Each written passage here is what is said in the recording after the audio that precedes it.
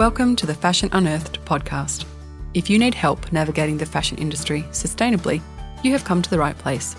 I'm your host, Belinda Humphrey, and my hope is to simplify the fashion industry so that businesses can make the best decisions for people, planet, and product.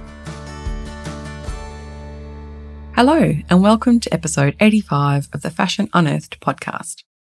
I hope everyone is doing okay out there. There is a lot going on in the world, both in Australia and overseas, internationally, and I just hope everyone's okay. So today on the podcast, I wanted to talk about something I've been thinking about for a while, and much like last fortnight's episode, it's kind of related to systems and also the way businesses are structured. But I've just been thinking about the bigger shifts that are happening in the industry and how businesses are trying to adapt and what needs to change. And so what I'm going to talk about today might get you thinking about how to adapt your business to the future. But before I get stuck into that, I wanted to mention that we are fast approaching the end of the year with 8 weeks until Christmas, if you celebrate Christmas. And I'll be taking some time off for that going into early January. So if you're wanting to get clear on what sustainability is and how to incorporate more of it into your business so you aren't left behind, send me an email at info@belindahumphrey.com. So like I said, today's topic is something I've been thinking about for a while. What would a truly collaborative supply chain or business really look like? I recently caught the Australian screening of the movie Fashion Reimagined with Amy Powney's journey at Mother of Pearl to create a more sustainable product by connecting with the makers at raw material stage. And I loved the story and commitment, and I think there needs to be so much more of this.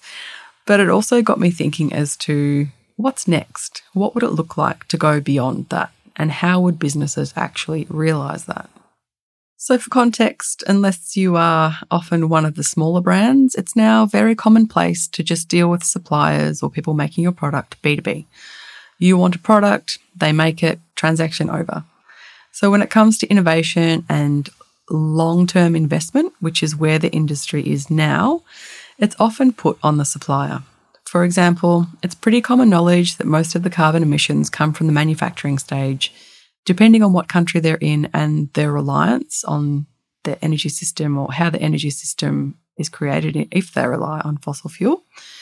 So when brands are mapping their supply chain's carbon footprint, they often get to this point and then start having conversations about how the supplier will reduce their emissions so that the brands can hit their goals.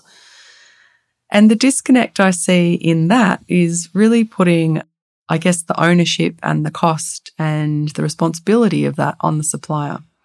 Solar panels, for example, are a huge investment, and to be able to invest in that, businesses need to be confident and sure of the business that they're bringing in. And sometimes brands will say, we're not the only brand that you make for. So they kind of think that the other brand should also be contributing to the investment of the factory. But there's an example later on in the episode that I'll get to where brands have come together. But before I get to that, I wanted to talk about an analogy of the tree versus the rhizome. So obviously we're all very familiar with the tree. For those of you listening that aren't as familiar with the rhizome, they're things that will grow under the ground. Pretty sure ginger is a rhizome. The Zanzibar gem is also a rhizome. It's a plant. I've killed a few of those over the years. But essentially, this sort of analogy is being talked about in terms of leadership as well as business or organisational structure.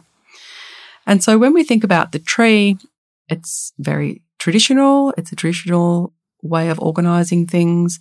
It's linear, it's sequential, it's centric. You know, it's a very common business model or way of thinking for the West in particular, whereas the rhizome really develops horizontally underground.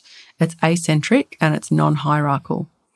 And like I said, it's been discussed a lot in terms of business leadership, but also company structure, and even people talking about cultural shifts and how the development is not as linear anymore. It's more of that evolving horizontal space where nodes kind of pop out of everywhere. And so it really comes back to what people are really trying to articulate when they're talking about the tree versus the rhizome. I mean, it's not really versus, but it's more about, instead of just having the depth of thought that maybe that tree analogy brings, it must be accompanied by the breadth of thought. And so I guess bringing it back to fashion, I see that it's important because we are currently in this linear model, not only in the way that we produce fashion, but in the way businesses operate. It's a very top-down approach. It's a very siloed approach, particularly when it comes to sourcing, as in it's the supplier's problem to solve, not theirs. And I think it's evolved over time. It's a consequence of things evolving over time that businesses might not have identified when this started happening 30 years ago with the offshoring of labour. But it's certainly come to the fore when now we've discovered that's not really helping a lot of people in the supply chain and even businesses to a certain extent.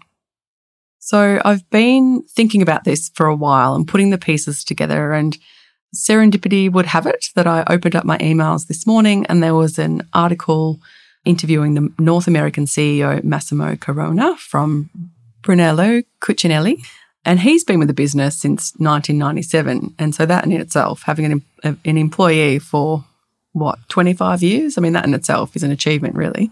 But first, if you don't know about Brunello Cucinelli, it's an Italian luxury brand. It's often given the tag of the quiet luxury brand due to the product and baseball hats worn in the show Succession. But it's a listed company. However, 57% of the stock apparently is owned in the Cucinelli's family trust. They say it's currently a business transitioning from a founder-led business, more of a tree-like approach, I would say, to a multi-generational family-run enterprise. So really, I guess, spreading out a bit more horizontally. And they talked about, within this interview, Massimo Corona, he talked about taking a humanistic approach to business and gave the example during COVID that they didn't ask landlords for discounts on rent. They told all their employees not to worry about their jobs, take their time off, go look after their families. They've got enough money for 3 to 5 years. And the third was they took surplus from their stores and created a new label called Brunello Cucinelli for Humanity, where they donated surplus product to people in need. And so he goes on to say that this humanistic approach is what also attracts 90% of their associates, especially in the younger generations. And again, it extends to their clients where they're focused on maintaining relationships, even going to the extent of adding bars and libraries to some of their stores. But the reason this article or interview was so important to what I'm talking about today is because they, along with Chanel, have taken a minority stake in one of its cashmere yarn producers, Cariaggi, 24.5% each, to protect the raw material and the production for the next 50 to 100 years. Now, that is a long-term future-proof view, but in a collaborative way. So apparently Brunello Cucinelli often says, I'm not worried about who's going to buy the product, but I'm worried about who's going to produce the product. You know, they're obsessed with protecting artisans and the people who make their product and obviously the raw material sources. And Massimo Corona added that one of the biggest concerns in Italy today is securing production. So I just love that example because it's of a business that is thinking in both directions. It's collaborating with other businesses that seemingly are competition, and they're really taking into consideration all the people involved, which brings us to the end of today's episode. I do want to finish on a question though. What do we want the factories and businesses of the future to look like? Is there space for more brands like Brunello Cucinelli in the world? I certainly hope so.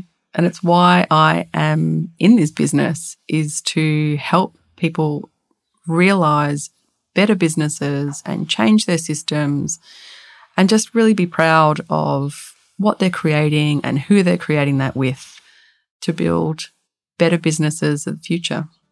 As always, you'll find the show notes and any links for today's episode on the website, belindahumphrey.com, in the podcast section. Thanks so much for listening. See you next time. Thanks for listening to the Fashion Unearthed podcast. If you want to get in touch, head over to belindahumphrey.com or you can find me on Instagram @belindahumphrey.